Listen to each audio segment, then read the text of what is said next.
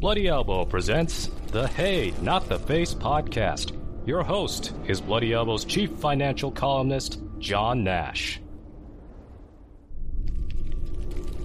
Hello and welcome to Hey, Not the Face with your host, John Nash, and your producer, me, Steffi Haynes. And today we are going to continue talking about the UFC contract, all the ins and outs for it. But first, before we do that, John needs to make a correction in a small item from our last episode. So, John, how the hell are you? And what's the correction? I was so shocked because you don't make mistakes. I make a lot of mistakes, but I'm going to blame the fact that I just got over COVID. My mind was not clear, and I screwed some stuff up.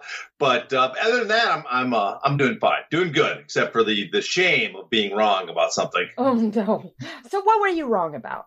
Well, there's two things. One, I wasn't wrong. I don't think I was clear enough, and that's about the video game rights. I made it sound, I think, like you have 3 years that the video game rights retain. The 3 years is the UFC has 3 years to use you in a video game, and that otherwise the rights go back to you. But all the rights for the merchandise, all that stuff, is 2 years after the contract ends. They have an additional 2 years after the contract ends that they have the rights to you. And what I got wrong, the other one was actually much bigger. And it's amazing that I got this so badly wrong. And part of it, I based it on a different contract, and my mind never got around to adjusting to the standard contract. But I had said that the contracts commence on the day of your first fight. That is not accurate. They commence on the day you sign the contract, and so it's not it's not that big a deal because you're talking about weeks or months of additional time in the contract. But it's big when you're talking about like Francis Ngannou because technically he's probably a free agent right now. That means. Because he signed his contract, and by all accounts, in early December 2017. So 5 years later, with that sunset provision, he'd be a free agent.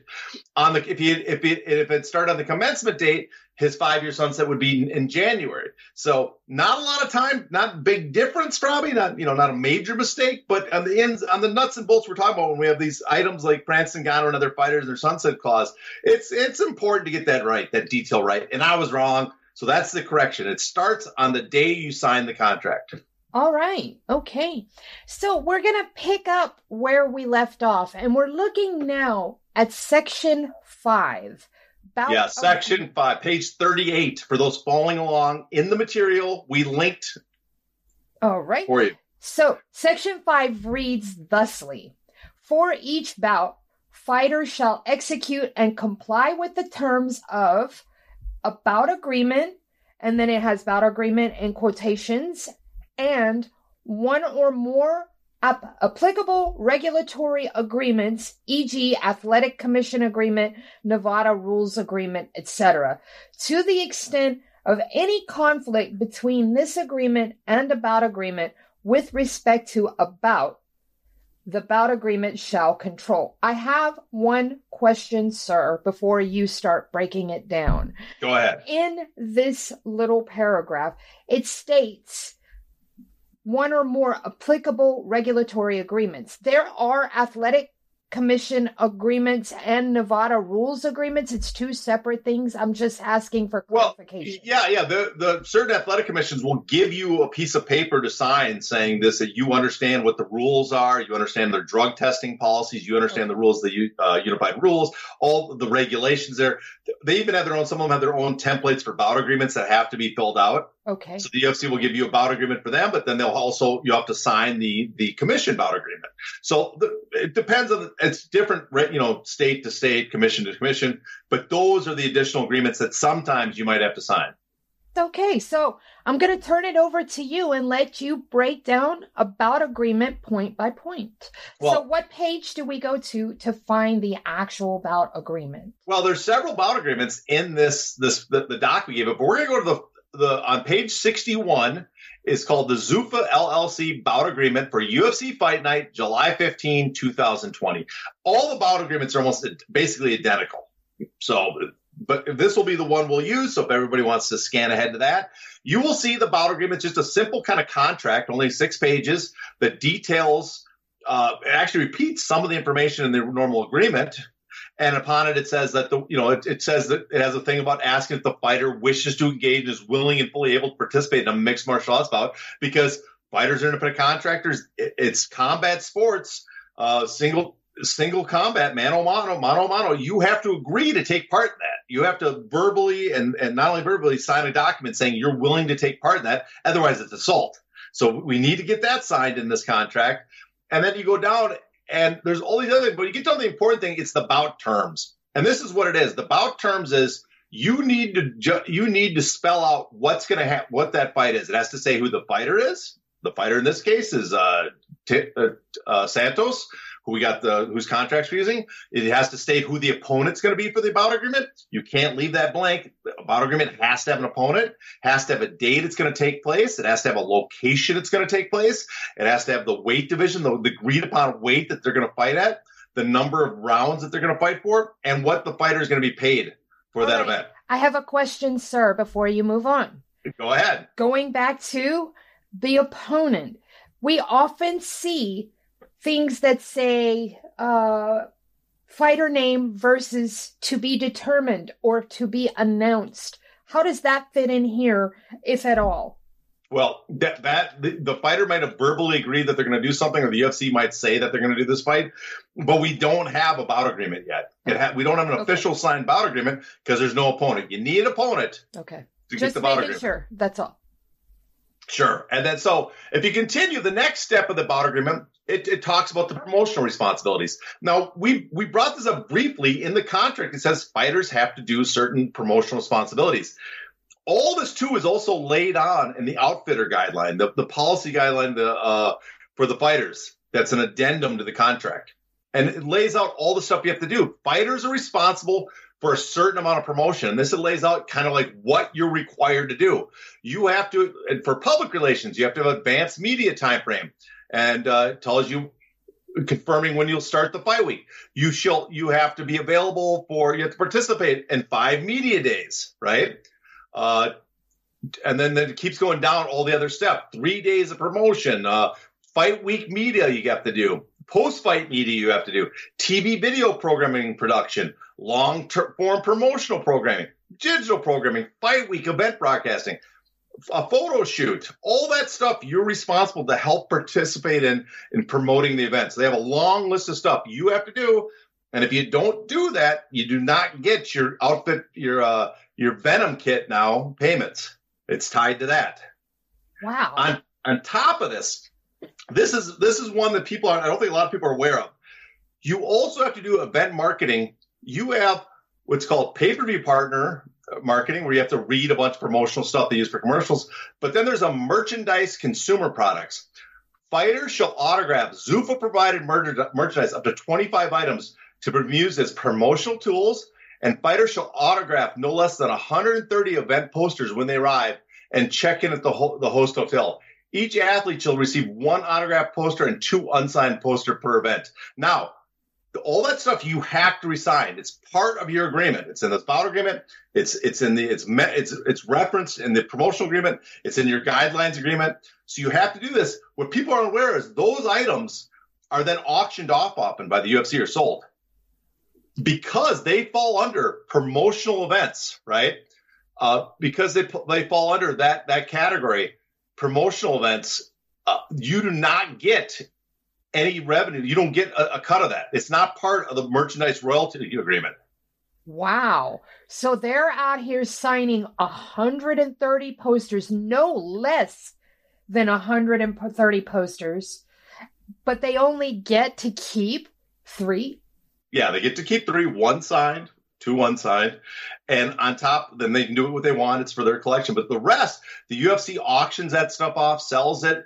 And because it falls into event merchandise or promotional merchandise, either category, the fighters do not get a cut of that. That's not part of the deal where they get a royalty from it. And I'm assuming that the autograph poster that you get to keep that they're referring to is the one that all the fighters sign. And so they give one of those to the fighter, correct? I doubt they're giving them, oh, here's your own autograph poster that you get to keep, and here's 2 more that are not signed. Yeah, I you know what? I've never asked specifically about that, but I imagine you're right. Yeah. Okay, I just wanted to touch on that in case you did know. I was just making that broad assumption. Mm-hmm. Please continue, sir. Well, that's the gist of the bout agreement. There's some other items, but a lot of it's covered in the promotional agreement. But that's the gist. It tells you when you're going to fight. It's going to tell you how much promotion you recovered, and it also tells you the additional signatures you're responsible for, which every fighter is. That's why every fighter's hands are probably tired after that first day, because they're signing. We've seen shots of them signing endless amount of posters or other merchandise that is auctioned off. And so and the UFC makes millions on that per year on those items, millions. So it's a very lucrative business for them, which again, the fighters get nothing from. And in addition to that, nothing, they also get nothing from the crypto.com deal. They get nothing from the Under Armour shoes. Again, the sponsorship deal's covered in the agreement. Yeah. You have no right. The UFC has the right to hold sponsorship in the cage. You have no right to wear any logos, anything in the cage.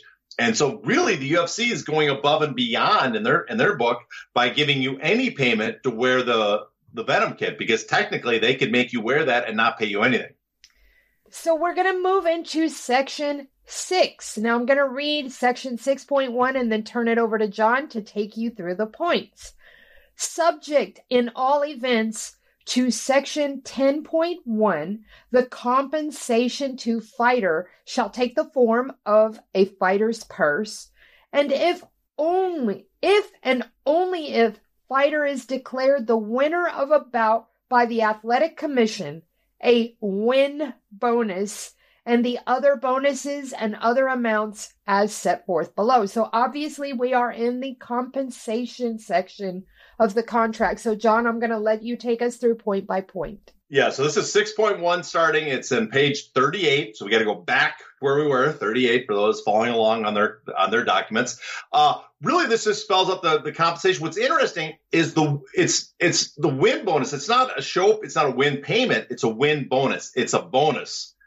So, and part of that's because some states have regulations on what has to be paid. Everything has to be paid fully on the night of the event, except for bonuses.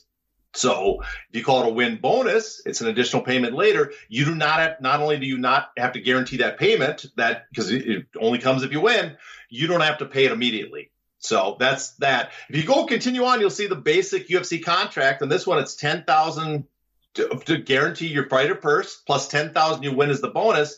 And then every time they win, it gets bumped up. So this is the common escalation on the contracts. To this case, it's $2,000, $12,000 if you win your first fight. If you win 2 fights, it's up to $14,000, et cetera, et cetera. Eventually, this fighter will probably sign a $20,000 and $20,000 contract. And then if you win, it's $3,000 bonus. They have a tier system. It keeps going up. But if you continue on, if you go down to 6.2, right? Zuffa shall pay fighter's purse and any applicable win bonus to fighters within 72 hours of completion of each bout, except for if the fighter tests positive for any controlled substance. Okay, so fighters do not technically have to be paid the night of the fight, right? They have the contract says you have up to 72 hours. Now, some state athletic commissions demand that you have whatever's set aside gets paid to that fighter that night. Give him a check or whatever, right? So I think Nevada has that. So that has to be paid. But this 72 hours is slightly different. The older contracts had 48 hours. And my only assumption I can have is because they do so many international events, they wanted an extra day for the wire transfers. Because they're doing so many wire transfers. They got to give themselves some time to make sure they can make these payments. Smart. And so it's something small that's different in the older one. I thought I'd note it. So fighters sometimes, you win for that 72-hour period. You get your payment. Now you might get your base payment, and your purse, might come later. So if you get paid that night, if the commission calls it, it can come up to 72 hours later. You can get your win bonus. And this doesn't cover obviously the side letters and pay-per-view bonuses, which are they're different agreements. They're often much later, but we'll talk at that some other time. I unfortunately cannot put a side letter up here right now. So if we continue on compensation, we now get down to 6.6, merchandise and licensed video game compensation. Mm-hmm. In the past, this was a separate addendum that the fighters would sign. Okay. Now they incorporate directly into the contract. So it's part of the contract. And if you look at the next one, the merchandise royalty shall be equal to 15% of gross revenue, and then they define it, or 30% of net revenue as defined. Okay. And then another merchandise of the case may be received by Zuffa in connection with any commercial exploitation of a license, et cetera, et cetera, et cetera. Okay. So gross revenue means all revenue other than taxes, credit card fees, shipping, and handling received by Zuffa in connection with the commercial exploitation merchandise that Zuffa itself or through a design manufacturer distributor to consumers, less returns and allowances. Man, that's complicated, I guess. And then the net revenue means the net amount of revenue actually received by Zuffa minus any costs, expenses, and credit. So anyways, the gross is basically the payment when they get royalties, but the expenses haven't been deducted yet. The net is when, let's say, a third party gets the revenue, they deduct their costs and then give it to Zuffa. So you get a bigger share of the net because most of the expenses have already been taken out. All right, I'm looking at 6.6.2. For any merchandise that uses both fighter's identity and the name and or likeness of others with respect to whom Zuffa has entered into a merchandising or other licensing agreement, e.g. other UFC fighters, the merchandise royalty shall be divided by the number of such fighters featured in such merchandise. Please explain this to me. Well, if you have let's say a playing card, right? There's a playing card or some other item like that, and it's sold, and there's several fighters on that playing card. Maybe it's a fight. Maybe it's a playing card that talks about Frank Trigg versus Matt Hughes, right? It's about that particular rivalry. Well, the royalties are sold. The individual fighter does no longer gets 30% of the net or 15% of the gross. The two of them have to split that royalty. So each one would get, let's say, if it's a gross, each one would get 7.5% of the gross. 6.63. This is what I was talking about earlier about some of the events are not covered. So no merchandise royalty shall be earned or paid with respect to event merchandise or for merchandise used in promotional marketing or goodwill purposes. So that covers, like I said, the stuff that's sold at the event. That you don't get royalties in that. It's the stuff that you sign. That's considered part of the promotional or event merchandise. So all that stuff, which is a huge chunk of a lot of the merchandise. They do a lot of merchandise sales at those events. And also they auction off those signatures.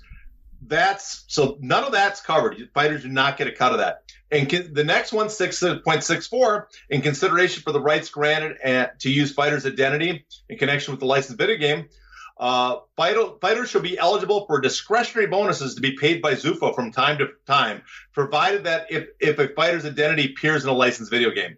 Fighters shall be guaranteed at least one such bonus. So it's a discretionary bonus. It's up to the UFC, the amount they want to pay or if they want to pay you, except for the fact that if you're in the video game at least once, if you're in it the first time, let's say, you're guaranteed some payment. Doesn't say how much. Again, it's discretionary, their choice. But you get at least one. But that doesn't mean if you're in future versions of the game, you get another bonus. You get another payment. So, wow. So when the EA releases the yearly UFC game, if you've already received one and they're putting you in a brand new version of the game, it's up to them if they decide to gift you with another one. Yeah, pretty much. I mean, the one big benefit is you're going to get something, and the UFC does have a system very similar to like how the uniform payments go, where fighters do get paid to be in with the video game. But remember, talking to people when the video game first appeared, there was a lot of fighters that got nothing from the first video game. So you're getting something, but it's not a lot of money. It's not like you're getting royalties from it. You're getting nothing. You're getting a one-time payment based on the UFC. And we know that the UFC is getting millions and millions from the game. So it's definitely in their favor. And that the very key term here is royalties, because a lot of fans out there assume that these fighters are getting, quote, royalties off these video games. So it's important to note that that's not actually a real term, at least in this construct that we're talking about right here, correct? Yeah, exactly. Also, it's how is the contract negotiated with the UFC? Because if you look at like Sean O'Malley was complaining about his outfitter kit, the Reebok kit, what his royalties were. Well, we don't know how the UFC structured the contract, because with the UFC gets a percentage, and I have some stuff that I've seen that's floating around. I know some of the years what their payments were. But let's say the UFC got 12% royalties from a merchandise product that was sold, right? So they get 12%. Well, then from that 12% that the UFC gets, Sean O'Malley gets 15%, right? So now you're down to 1.8% of the original amount. Good Lord. So, sorry, not 1.8, 2.25%. My mistake. So 2.25%. So not a large amount that he's getting from the original sale. On top of that, we don't know. They get a cut of the royalties. What happens if the UFC does a system where they get a large lump sum signing bonus or whatever from the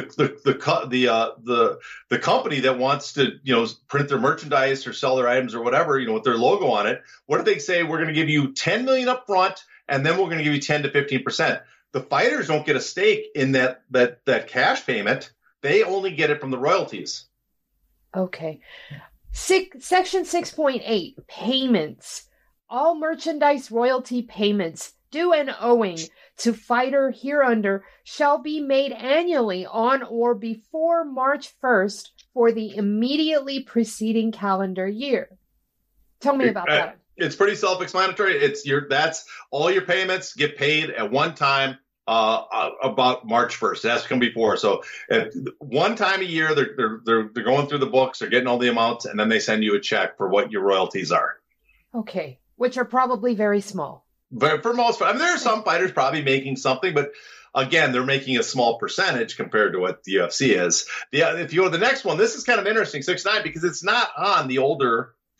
When the merchandise agreement was a separate addendum, I did not see this on there. So the books and records at 6.9, during the terms of agreement for 1 year following the termination or expiration of the agreement, fighters should have the right at a fighter's sole cost and expense upon 30 days prior written notice to Zuffa to authorize a reputable, licensed, and certified public accounting firm approved by Zuffa to audit and review. So fighters, you have to find a reputable public accounting service. So I don't know what qualifies one for that. Zuffa has to agree to that firm, and you give a 30-day notice. You are during the terms of the agreement and for 1 year following the expiration date. I guess one time you can do this. You can come in and audit the books to see if the royalty payments are accurate. Wow. I've never heard of anyone taking them up on this, to tell you the truth. But why would they add this in? You said this is new. Well, my guess is because the previous contract, they viewed it when Endeavor came in and looked at it and said, that is way too one-sided. You can't have an agreement where the fighters cannot see how we came to the determination of what they got paid. Okay. We have to give them some right to look at the accounting that we use to pay them. And so I think that's why they put it in, because otherwise it was too onerous, too one-sided agreement. And so there are certain things they've done. I'm not sure a lot of the other stuff is obviously from the antitrust lawsuit. I'm not 100% certain this is from the antitrust lawsuit, and more so, man, that's just we went too far before. We got to tilt the other way a little bit. Okay. Now we're going to get into section 7, incidentals. Tell us about incidentals, John. This is all the stuff they give you for the fight week that is not part of your basic payment. And this you'll see, again, I believe we're on page 41 now. If you just go down the list, 7.1 is about your purse, but 7.1a is for each non-championship bout, fighters participate shall be provided 2 hotel or motel rooms and 2 round-trip economy class tickets for the fighter and a coach. So you get 2. If you want to bring more, you got to pay for it yourself, which a lot of fighters end up doing. For championship bouts, you get another ticket. You get 3. You get 2 hotel rooms and 3 round trips. So 2 people have to share a room, right? If you keep going down, for each day, you get a per diem of $60. This per diem hasn't changed for, I think, a decade or so. So it's the same amount. Again, you get for everybody that comes, the 1 fighter and his trainer, or under your championship bout, the 1 fighter and his 2 affiliates, each get $60 a day, which is supposed to cover 3 million meals and beverages per day. Or this is the part that got me, John. This part right here really stood out to me. Not the fact that the $60 hasn't changed, despite that inflation is through the roof and you can barely eat 3 meals on $60, especially in Vegas. But this part got me. Or 3 meals a day at Zuffa's discretion meal vouchers. Are you kidding me? Well, if they're in a hotel that they have a deal with them, it's probably a good deal. They will give you the vouchers because we can make this food really cheap. Make sure you go here to eat. Is that cheap food though conducive to their weight cut and all of that shit? That's what gets me about this. Why not jack up the per diem so that they can continue to eat the food they've been eating through their training camp? I'm not the person. You know what? Here. Sloppy Joe's are fine meals for a fighter trying to cut weight. So I'm sorry.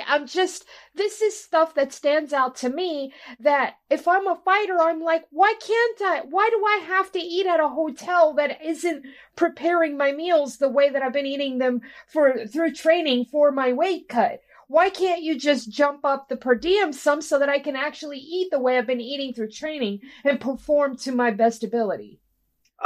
That is not a priority here. The priority is keeping the per diem. I'm just amazed it's still $60. I am too.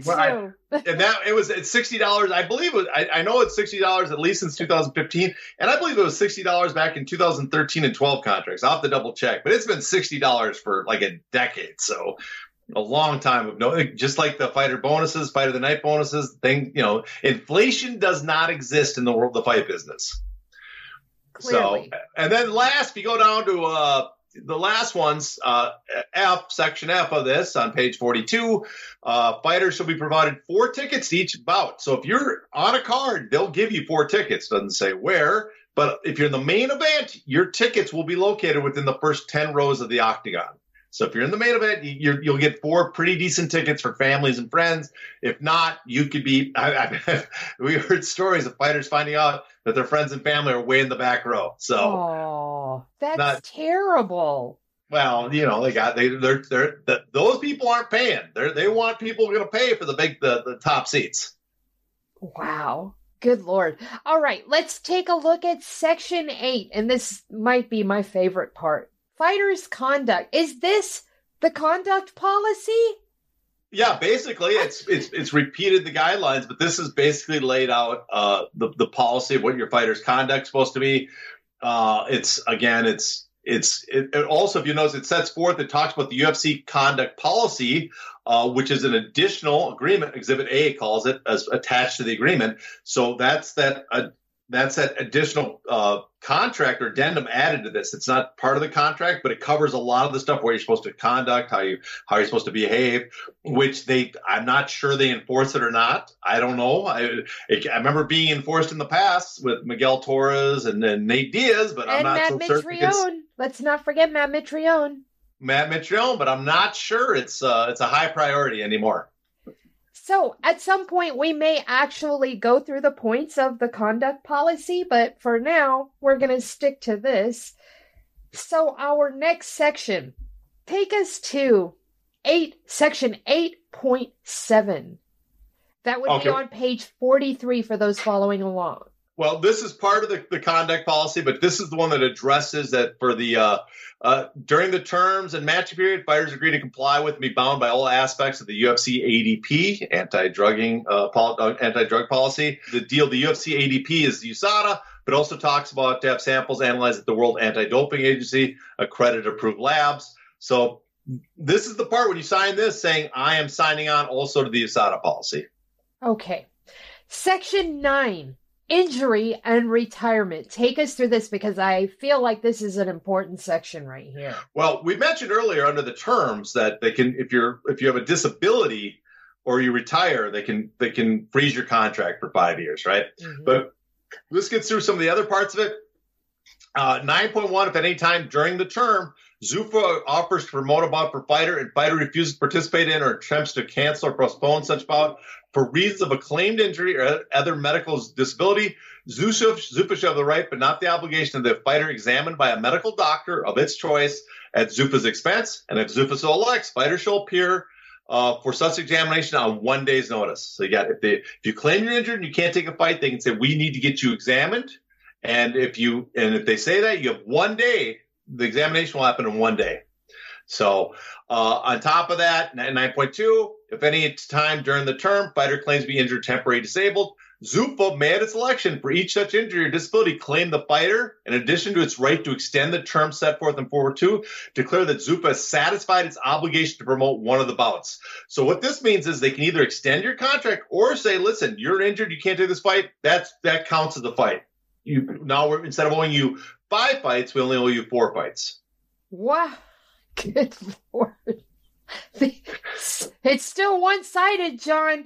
Whoever was over there that said this is just too much, it's too onerous, we got to give them something. It's still very one-sided. And then, number 9.3, if at any time during the term fighter decides to retire from MMA or other professional fighting competition or is permanently disabled, then Zuffa may at its election, and in addition to the right to suspend the term, as we saw 4.4, satisfied its obligation to promote all future bouts be promoted by Zuffa after, without any compensation to the fighter thereafter. So in other words, unlike just saying you're going to lose a fight, we're not done. If they say you retired or have permanent disability, we have the right to say, you know what, the contract's done. We've honored all of our agreements. We've done everything we can. The contract's over. So again, it's very much, not 100%, but most of the time it's in their favor. And again, that's in their favor because they have the choice. Do we want to keep you under contract and suspend the contract and freeze it while you're retired? Or we want to say, you know what, we don't really care. You're done. Section 10, termination, remedies. Oof. This section is basically what this whole section is dedicated to the idea that Zuffa they have to give you these fights, right? But also, if there's certain things you do, they can terminate the contract or withdraw you from, take away your championship title status or both if any of these things are violated by the fighter. You notice none of them there's nothing that says that the UFC has violated anything. It's always what the fighter has violated. So if the fighter, any fighter's affiliates materially breach, violate, or in default of any provision of this agreement or any other agreement hereafter, okay, that's one. B, any of the representation or warrantings of fighter contained therein were false. So if you make a false statement, I guess, we've had recent false statements about injuries. If you put a false statement into the fighter about agreement or into the contract, you could be terminated for that. Fighters is not declared the winner of any mixed martial arts fight. We know that fighters can be cut if they don't win their fight. The UFC has the right to cut you from a contract after any loss. Fighters licensed to participate in bouts is suspended or revoked by the Athletic Commission. If the Athletic Commission revokes your license or suspends you, the UFC has the right to cut you. Fighters unable to obtain necessary documentation. They can cut you if you can't get the proper documentation to fight. Fighters charged with a misdemeanor, other than a minor traffic offense or a felony. You get charged with a crime, not convicted, charged, other than a minor traffic offense, they have the right to cut you. Fighters should commit any act which would permit any arena, event site, or television broadcaster, distributor, exhibitor to cancel its contract with Zuffa. Well, okay, you got to have gone pretty far to do that. So maybe I could see why they would cut you. But again, the UFC has the right to cut you. It's the fight. It's all based on what the fighter does. And another one is fighters injured, disabled, retired, and Zuffa exercises its right under Section 9, which we just talked about. You're injured, you can't fight. The UFC can terminate you. Termination is determined to be an appropriate result by Zuffa under its athletic conduct policy. You do bad behavior, something that embarrasses, that breaks the conduct policy, they can terminate you. Zuffa discontinues or dissolves the weight class or division that the fighter participates in. If you are in a weight class or division, same thing synonymously most time in MMA, but if you are, let's say, women's flyweight, and they get rid of that division, guess what? They can cut you. They don't that contract no longer void because they do no longer have that division. All right, let's get to section 10.5. If fighter believes in good faith that Zuffa has materially breached any material provision of this agreement or has unreasonably failed or refused to perform its obligations hereunder, fighters shall provide Zuffa with written notice of such alleged breach and shall provide Zuffa with at least 10 business days to cure such alleged breach. Tell me about this, please. Well, this is basically the only fighter's protection. If they get cut, they can claim that the Zuffa improperly breached the contract, that what they did not violate the terms, and that the Zuffa has to address the alleged breach. But they have 10 days. But also, if you look at this, we talked about earlier, that there's no such thing as the UFC doesn't really offer 3 fights per year. We always say that the UFC they always say we have to offer 3 fights a year. If we don't, we got to pay them. And we saw earlier in the terms, it's 4 fights for 20 months, 5 fights for 20 months. If you divide it, it's basically close to 3 fights per year, but it doesn't say that they give you those fights. And here's kind of the point where the UFC says they have to pay you if they don't give you the fights. That's not true. But if the UFC doesn't give you the fights, let's say the UFC, you fight once for the UFC, you have 4 fights left, and then they make you sit out the next 20 months, right? Well, at the end of 20 months, your contract's now terminated. You go, listen, you failed to give me the remaining 4 fights on my contract. You breached the agreement. There's nothing I did wrong. Well, then UFC, if they did breach it, and we'll look at it. We'll see if they did breach it. The UFC's remedy then would be what we are going to pay you your compensation for the 4 fights we didn't give you. But that compensation is only going to be your regular payment. It doesn't include the win bonus. There's no wins, so you don't get the bonus. It doesn't include pay-per-view. It doesn't include any other side stuff like that. All it includes is your basic payment. So they could technically, like I said, they could give you a fight, make you sit for 20 months, and then, okay, they didn't give me the fights, so they do have to pay me, but all they have to pay me is at the end of the agreement, after it's terminated, they have to pay me just my regular payments. John, I have a question for you. Could you tell us a little bit about the circumstances around Leslie Smith's release? Because that was very curious. Well, basically, it's this contract. They had a fight. She negotiated. She refused to take the bout. They claimed at that point, because they have the right to basically say, we're going to pay you your fight. We're going to say the contract has been settled, and then cut her. That was the last fight in the agreement. They also gave her, I think, a win bonus in that, just to smooth it over, so it didn't look as bad. But what was the question on that fight that, of course, everybody talks about is Leslie Smith was very vocal about Project Spearhead, trying to organize fighters to sign authorization cards. And so I think it's the assumption, and I think it's a fair assumption, is they just saw her as a headache and they wanted to get rid of her. But because they have all these means to terminate a contract, that they were given the opportunity when her opponent missed weight and the bout, and she didn't take the bout and it was canceled. That's considered. They can consider that. They can consider that a reason for terminating the contract, as long as they pay you your payment, your regular payment. What's interesting is that she was cut that fight, because usually what would happen for the UFC is like, okay, the fight's not going to go ahead. You're still under contract. We'll book you later. The UFC, there is no future booking. We are done with you. Here's what we need to pay you to redress the breach of the contract, and now we're done. So we're going to move into Section 12, the right to match. Please break down 12.1 to start. Well, what's interesting is you notice there is no exclusive negotiating period anymore. Before, there was a 90-day exclusive negotiating period. Even before that, there was a 6-week. But now the exclusive negotiating period is gone completely. Nate Diaz has it because he has a 2016 contract. He had to wait 90 days after his last win. But fighters now, the fight ends. There's no exclusive negotiating period. But what there still is the same right to match.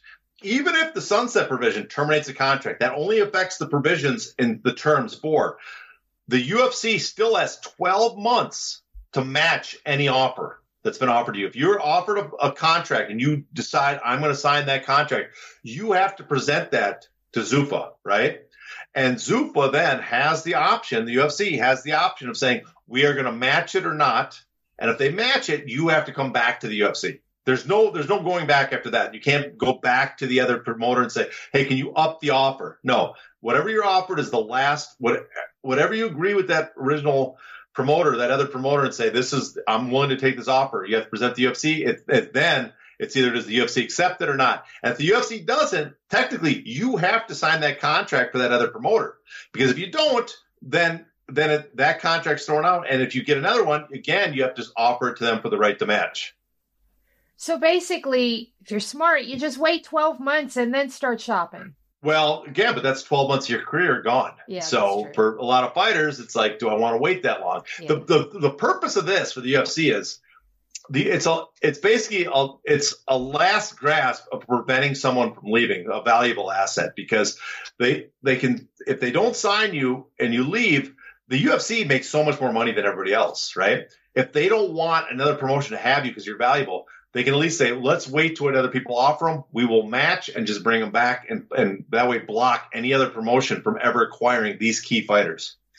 Take us into Section 14, Assumption of the Risk Waiver of All Claims. We are on page 48 for those following around. Go ahead, continue, John. Yes. So do you notice something about the way it's written?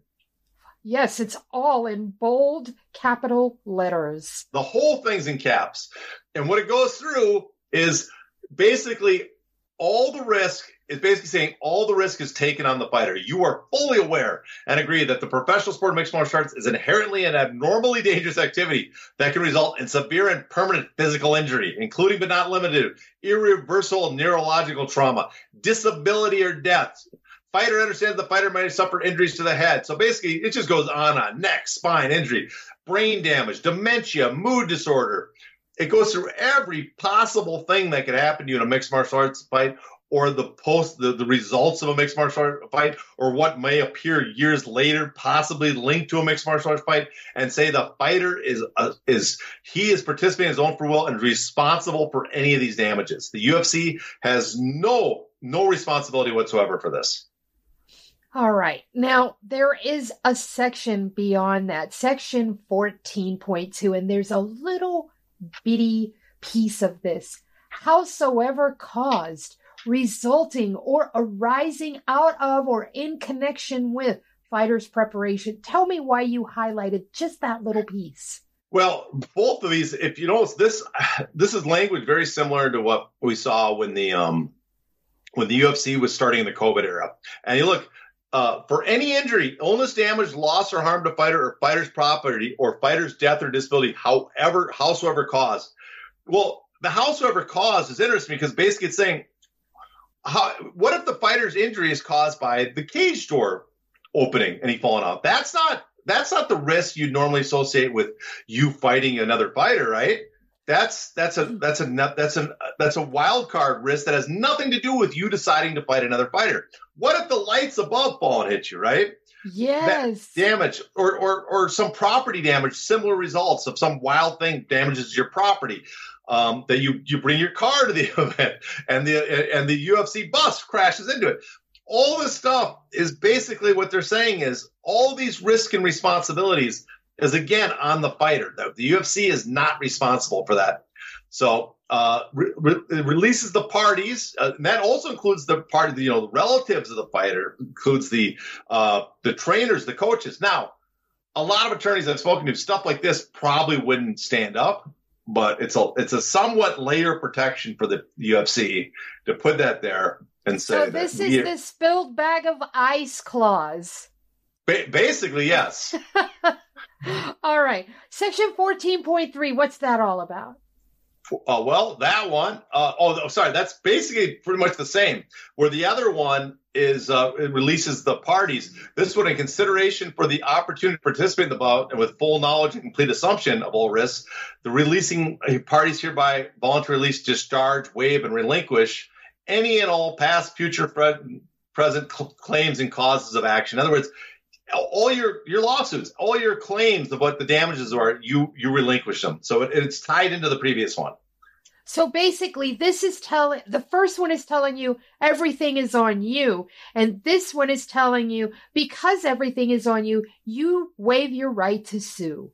Basically, yes. And it talks about the results of injury, illness, damage, loss, or harm to the fighter or fighter's property, or the fighter's death or disability. However caused, resulting or arising out of or in connection with fighters' preparation for, travel for, participation, and appearance in any UFC event. So it includes the travel, includes the getting ready, all that stuff for the event. It's covered.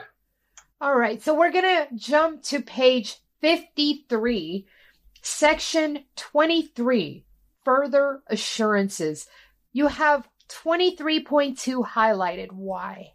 Okay, well, I'm gonna note one thing before that. Just right above it on the section 2 confidentiality, Again, it talks about that the fighter shall not disclose to any third party, other than the fighter's agents, professional advisors, any information about the agreement. So again, the fighters are not allowed to share their contracts with people. Now, what's interesting is Dana White has several times said fighters are free to talk about their contracts, right? We've all heard him say that lately, right? Yes. Again and again, he says, they're free to do any time.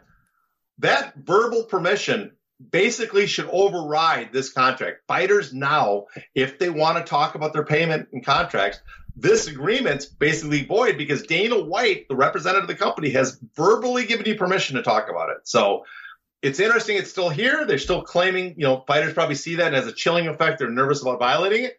But Dana White's on record several times saying you are free to talk about it. So now to get back to Section 3, further assurances. On this one, fighters shall be solely responsible for obtaining all necessary documents. And I noted this one specifically because, again, talking about the 3 fights a year, this one says that fighters shall provide copies of all such documentation to Zuffa no less than 30 days prior to any bout. So if you add up the terms, the fighter has to the fighter contract lasts a certain amount of fights and months, okay, but doesn't say 3 fights per year. A fighter, if the Zuffa doesn't offer them the fights and breaches it, they can get compensated at the end. Well, when did the UFC have to offer them the fights? Really, this dictates is the only thing in here that has to be complied with the offering the fights. In other words, they have to give a fighter at least 30 days to make sure he can present the documentation to the UFC. And so instead of saying a fighter has to be given 3 fights a year, they could be given a fight the first year, and then they could be offered a fight, and then 6 weeks later, another fight, and then another one, and then held off again to the very end of the contract. So there's a lot of flexibility to Zuffa. It doesn't all have to be within every 3 fights every 12 months. They could actually probably give you a fight, wait 18 months, and then, or even 2 years, and then start offering you all your fights in the last year.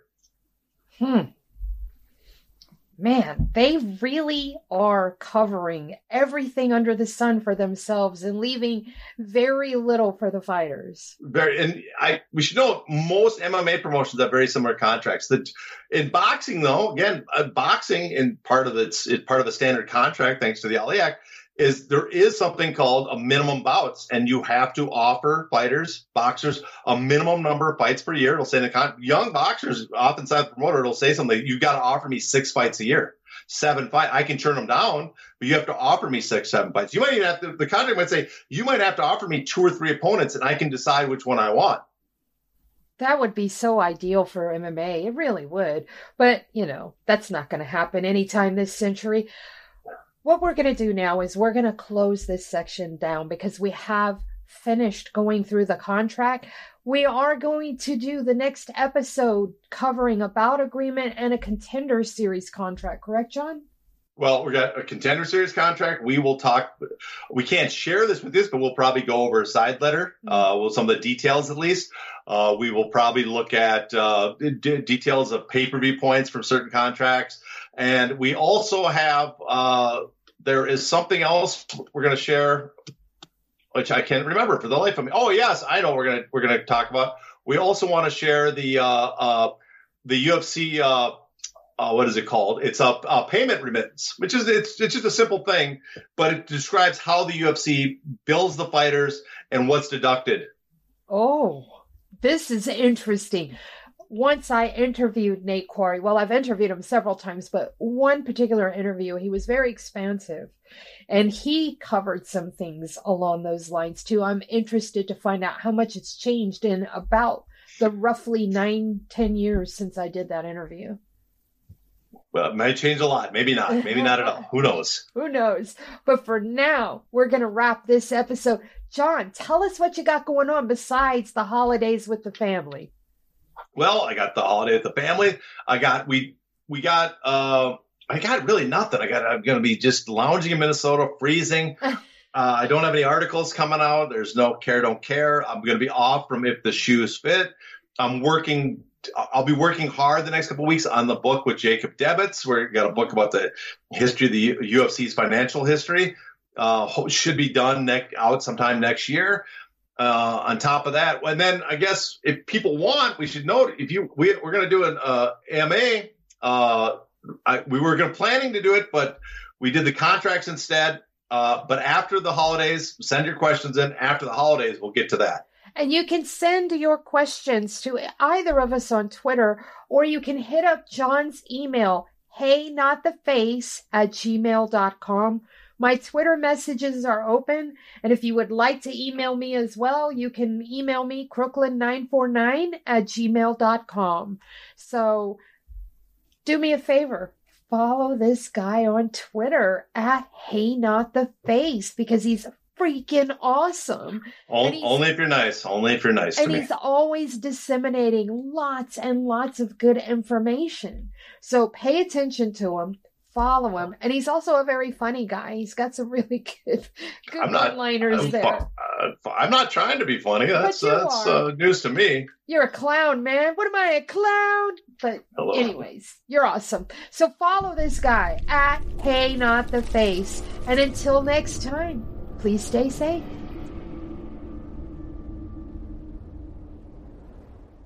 Thank you for tuning in to this Bloody Elbow Presents production. To check out more of our content, subscribe to our YouTube channel, which is titled Bloody Elbow Presents. We're also on SoundCloud, Apple Podcasts, iHeartRadio, Stitcher, Spotify, TuneIn, Overcast, Player FM, and Amazon Music. Just search for Bloody Elbow Presents and you'll get brand new shows throughout the week, including Care Don't Care, the Level Change Podcast, the MMA Vivisection, the 6th Round Post-Fight Show, 6th Round Retro, the MMA Depressed Us, Crooklyn's Corner, exclusive fighter interviews, show money, guest podcasts, the Hey Not The Face podcast, and radio-style play-by-play for every UFC pay-per-view. Be sure to follow us on Twitter @BloodyElbow, Facebook @facebook.com/BloodyElbowBlog, and as always, on BloodyElbow.com.